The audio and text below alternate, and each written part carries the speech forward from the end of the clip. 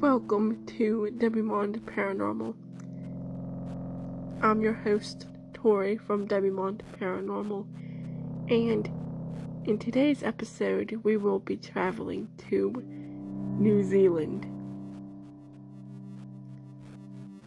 In this episode, we will be exploring haunted locations all throughout New Zealand, and we'll also learn a little Maori mythology. So join us, won't you, as we dive in deep into the dark underbelly of the supernatural world in New Zealand. And as I've mentioned many times before, Debimond Paranormal is, of course, a podcast on Anchor.com, as well as any other podcast streaming services. But also, it is a private supernatural group on Facebook.com that you or your friends or family members or whoever are free to join if you would like. We discuss all things supernatural. That includes famous ghosts and hauntings, witches, warlocks, vampires, werewolves, anything supernatural, we will cover it, or strange and spooky history, and all things like that. So, if you guys enjoy this podcast, please consider joining Debimond Paranormal on Facebook.com.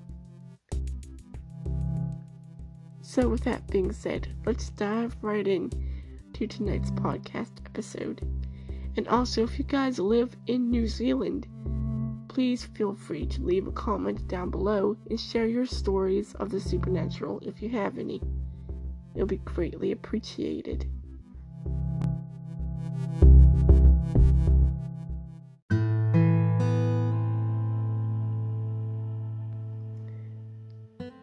So how's everyone doing tonight, or today, or this afternoon, or even the morning, from wherever you guys are? I hope you guys are doing well, and hopefully spring has sprung, because I hope this warm weather stays. I am so tired of the winter temperatures around where I live, but as you guys may know where I live in Pennsylvania, so we have many Indian summers and falls, springs, if you will, where there's really nice days with really warm temperatures, and you think it's gonna stay, but it just leaves you in this bleak, cold abyss the very next day, and you're just like, it's just so depressing. But anyway, I just hope you guys are doing great. You're having a good week, a good month, or even a good year so far, 2022. So let's get started in tonight's episode. Before I take you guys to a couple various locations in New Zealand, the first thing I want to talk to you guys about is a Maori mythical creature known as the Tanawa. Now, the Tanawa comes from the mythology of the indigenous people of New Zealand called the Maori. Tanawa are supernatural creatures that dwell in deep, dark pools, oceans, rivers, lakes, and caves. Some of these mythical creatures are considered protective, and the others are far more treacherous. They are often depicted as dragon-like creatures with lashing tails and fiery eyes.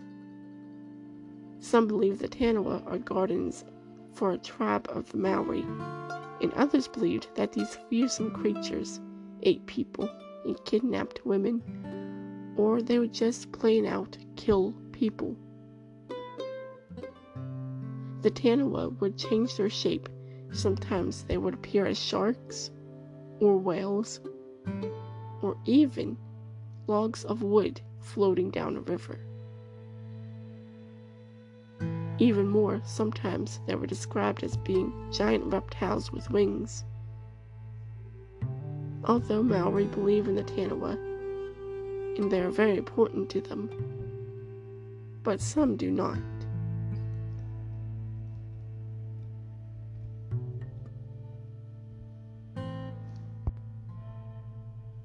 So, that brings us to our first location. Now, as I said before, if any of these locations are near somewhere some of you guys may live, let me know down in the comments. If you live in New Zealand and you may live near a haunted location or you live in a haunted house, feel free to share your story on Demimonde Paranormal. Either here on Anchor, send a message if you will, or you can send a message on Demimonde Paranormal on Facebook.com. So, for our first location, this may be a place that you may have heard of.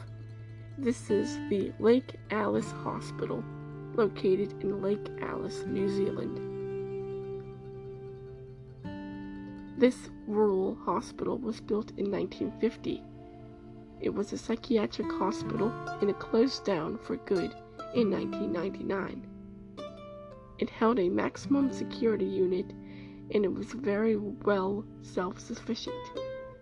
And I mean self-sufficient by it had its own farm, its own laundry chute, its own workshop, its own bakery, and even its very own fire station. The hospital had a vegetable garden, it had a swimming pool, and it had glass houses. So needless to say, this property was fairly large. The hospital sat on 140 acres of land. And in July of 2006, the property was bought by Auckland accountant and property developer group Lake Hicks Ltd. When the previous owners fell into some financial strain, the property was then resold in 2008. The current owners had planned to demolish the hospital, including the maximum security unit. They planned to use the land for farming. However, they also planned to keep the administration block of the former hospital intact. Allegations of abuse rose into mainstream media in the 1970s. Former patients shared testimonies of being sedated against their wills as punishment, and electric shock therapy without anesthesia. The New Zealand government issued an apology, a handwritten apology, in 2001 and compensated a small group of former patients a settlement of, get this, $10.7 million. However, just because the hospital has been torn down, that doesn't mean that the ghosts of the terribly abused patients have moved on to their afterlife. Reports of staff claim to have been pushed and touched by the spirits of the former Lake Alice Hospital.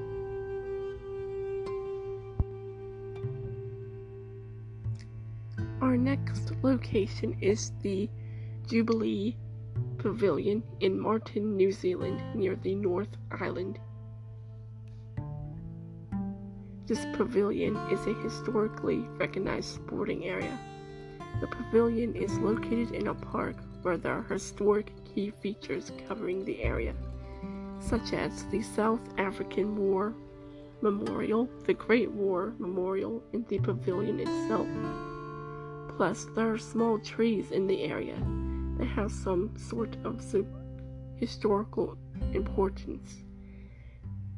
However, the park stands are apparently haunted by a black shadow person that frequently visits the pavilion. The entity has no facial characteristics. The ghost is always seen on the left-hand side of the stands, sitting and looking out into the field. When a person approaches this apparition, it disappears completely before they can reach the supposed person. Many people believe the spirit is a ghost of a homeless man who used to visit the area in his life. No one knows for sure who the ghostly man is, but some theorize that it could be the spirit of a Maori man who did frequent the area. This man was homeless, but he was well liked in the community, and he came to the pavilion to watch the games back in his lifetime. People have seen the specter for years. And as for the vagrant Maori man, it's said that he was found dead in the stands of the pavilion years ago. Some believe his death was a result of gang violence.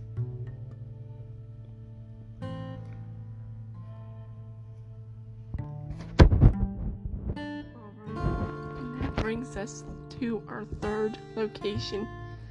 This is a location that we haven't really covered before in any of our episodes.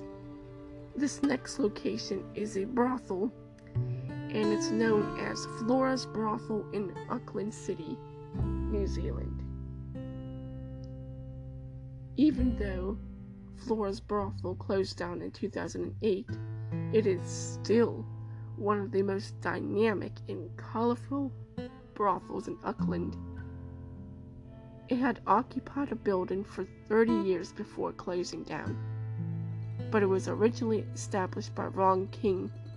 Then his daughter and his son took over the business. Their names were Roy and Lynn. The brothel was named after the well-known madam by the name of Flora Mackenzie, who established her own sex business in the 1940s. Now, Flora was a hard-drinking and an equally hard-talking lady who ran the brothel from the 1960s to the 1970s. All walks of life came to see her in her elaborate brothel. This included punters to policemen. But, interestingly enough, before becoming a madam, Flora Mackenzie trained as a nurse, and she also worked as a dressmaker for the upper crust in society before joining the darker world of prostitution. To her own legend, she is said to have a legendary bedroom with a rotating bed with panoramic harbor views.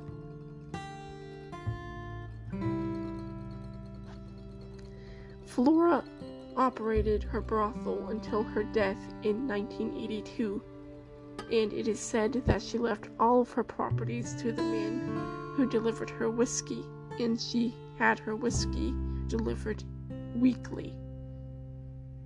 All of her money, however, went to the deaf. After the death of Miss Flora, strange things seemed to happen in the dimly lit rooms. Apparitions were seen by both staff and the sex workers. Wine glasses were thrown from the bar mysteriously, and chairs would tip over for no reason.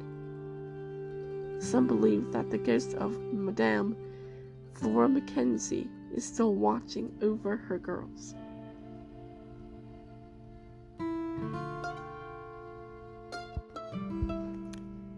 And believe me, y'all, I just looked up pictures of Miss Flora Mackenzie's brothel in her legendary bedroom with the rotating bed. And all I've got to say is, the picture I'm looking at right now, it looks like it was taken in the 1970s.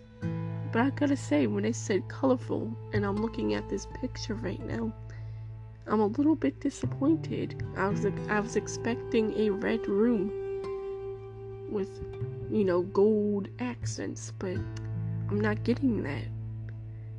If I ran I mean, not to joke or anything, but if I ran a brothel, I would have done something way more extravagant. But, I mean, to teach their own. And that brings us to our fourth location. And this next story that I'm going to tell you guys is a bit of a strange one. But when I was reading about it, I was like, you know what? I have to include this story. Now, this story doesn't exactly talk about a ghost in the traditional sense of a ghost, but it's definitely strange, and I think you guys will enjoy it. This location is Victoria Street in Christchurch, New Zealand. Now, back in the day in Christchurch, people saw a white figure jumping towards them. This frightening apparition especially creeped out little school children all the way back in 1894. Now, the first time this ghostly apparition was seen was on March 9th, 1894, but then again it was seen 3 days later, and this time the ghostly figure was said to have tried to strike people over the head, and also it looked at people with fiery, burning eyes. Now, this creepy story led to mass hysteria in the streets of Christchurch, and people were scared to simply take a walk. So, for about a month, authorities searched for this ghost, but nothing turned up, and there was no culprits to be turned in. However, eventually the story broke out that this supposed ghost was in fact an escaped mental patient from one of the neighboring hospitals. And they say that the reason why this male insane asylum patient looked so ghost-like was because he had phosphorus rings in his eyes, which made him look ghost-like. Very strange story, if I do say so myself. What do you guys think? Have you ever heard of that story? I mean, it's probably circulated around for a while, but I just had to include that one, because either way, that's pretty frightening to see. Anyway, with our fifth location, this place is called Spirits Bay in far Northland, New Zealand. Spirits Bay does not seem to be a place for the living. In Maori mythology, Spirits Bay is a place where the souls of the deceased travel to begin their journey to the afterlife. Spirits Bay is said to be the most haunted spot in New Zealand, especially with all that energy floating around. All that energy and all that spiritualism. Am I right? Now, Spirits Bay is a place where ghosts and supernatural go together to move on to their ancestral homes. And I'm about to get to that in a minute. So, as we mentioned, this is a point where spirits leave this realm and return to their ancestral home. Their ancestral home is called the Hawaii through a Pahutukawa tree at the tip of Cape Ringa. Interestingly enough, these spirits must also travel through a route into the sea upon reaching the tree before reuniting with their ancestors. Spirits Bay, however, has been the spot where people have seen strange apparitions. Even odd occurrences have been experienced.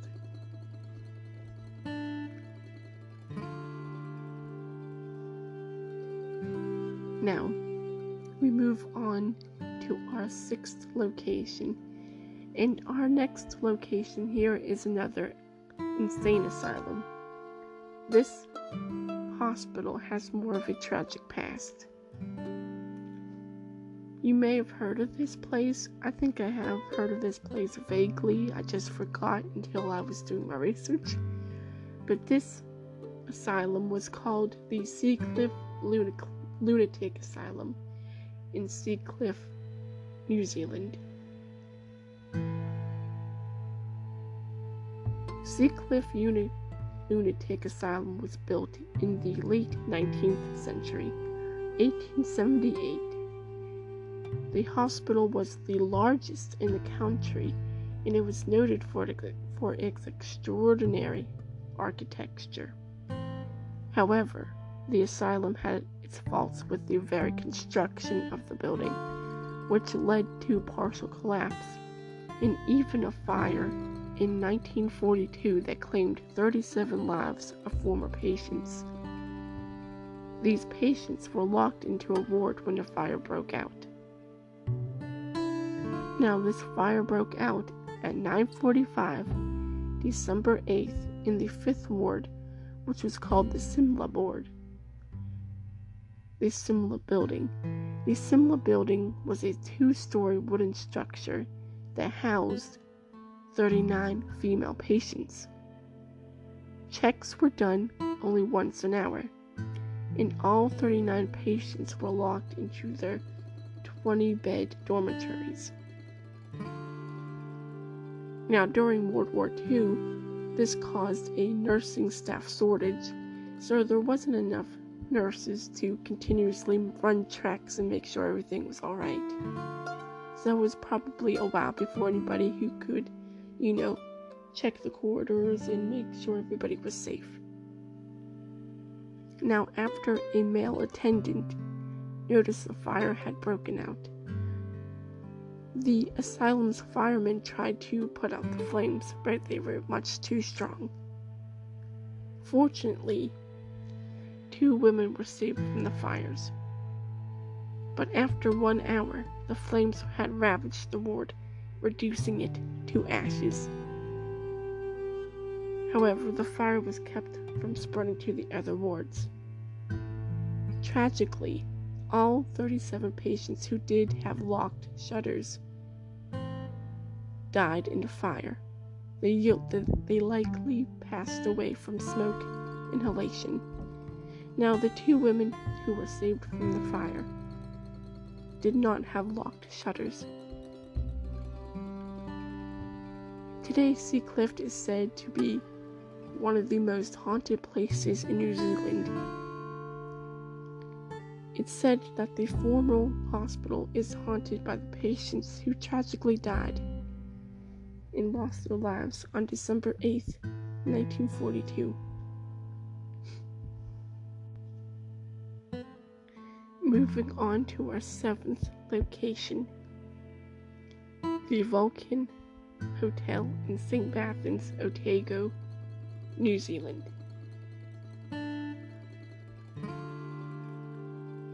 This hotel is said to be haunted by the ghost of a former prostitute whose name was Rose, who was likely killed in one of the rooms of the hotel. Now, this spirit is particularly spiteful. She likes to turn on electrical appliances, and there is also the ghostly sounds of groaning coming from the corridors, and male guests have reported the sensation of being strangled while in bed or being held down.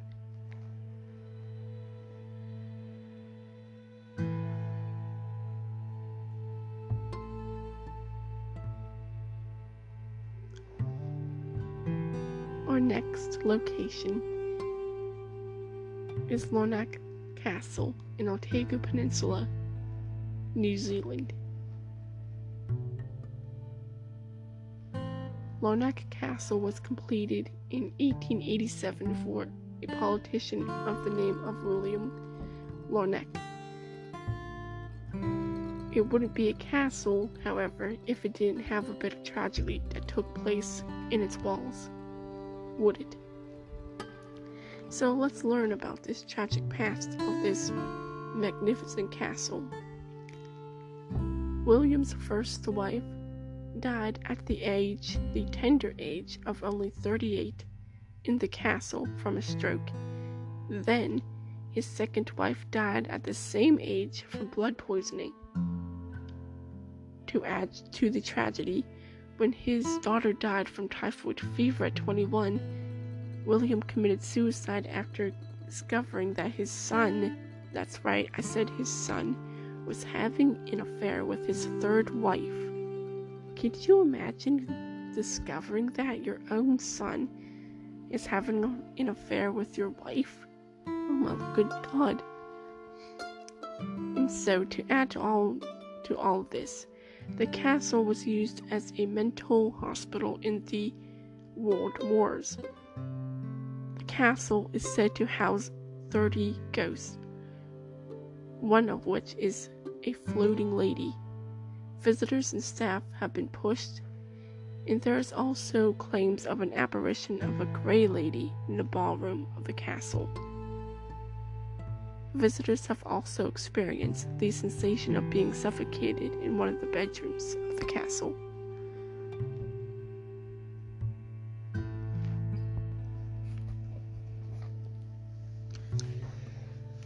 So you guys tell me, that's pretty tragic, is it not? And our next location is the Otira Tunnel in South Island, New Zealand. This tunnel is said to be one of the most haunted places in New Zealand. A man who was of Scottish descent was one of the construction workers who was tragically killed while wandering around. He was trying to find his way home. Now, obviously, he wasn't trying to find his way home from New Zealand, from a construction site in New Zealand, all the way to Scotland. I believe that he was, trying to find a way to his new house, and he was completely lost, you know what I'm saying? But anyway, somehow he was killed, and now his spirit is said to be a helpful and friendly ghost who was trapped in the Otira Tunnel. He is said to help unsuspecting travelers as they pass through the Southern Alps, and these people thank him for whatever they needed help with, but only to realize that the man they were interacting with was in fact a ghost.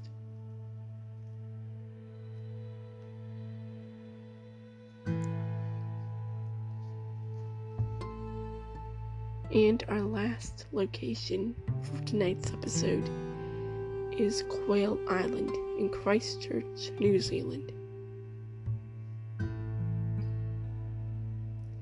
Quail Island has a dark past, and back in the day, it used to hold leprosy patients. Isolated from all other civilization, needless to say, many souls had passed on Quail Island. Visitors who have the guts to venture to the island can experience seeing shipwrecks, the grave sites of said leprosy patients, and quarantine sites. There are 8 ships visible on Quail Island. This island, however, is said to be haunted by the souls of the leprosy victims who died there.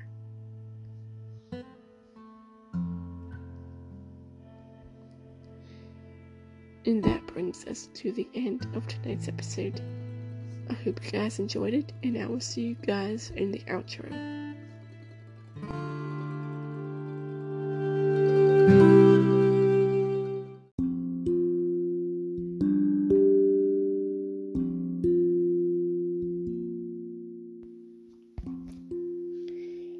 That brings us to the end of tonight's episode. I hope you guys enjoyed it, and I hope you guys return next week for an all-new episode of Demi-Monde Paranormal. But until then, I want you guys to leave a suggestion for what you would like to see on an all-new episode of Demi-Monde Paranormal podcast. It could be anything paranormal or supernatural. or maybe just a spooky story that you have experienced, your own, that you would like to have shared on the podcast. That would be greatly appreciated. But for now, it's about time to say goodbye. So, I wish you guys sweet dreams. Have a good day, or a good night, or even a good morning. And I will see you again real soon. But stay spooky. Take care of yourselves. Be kind to one another. Make good choices. And I will see you again real soon.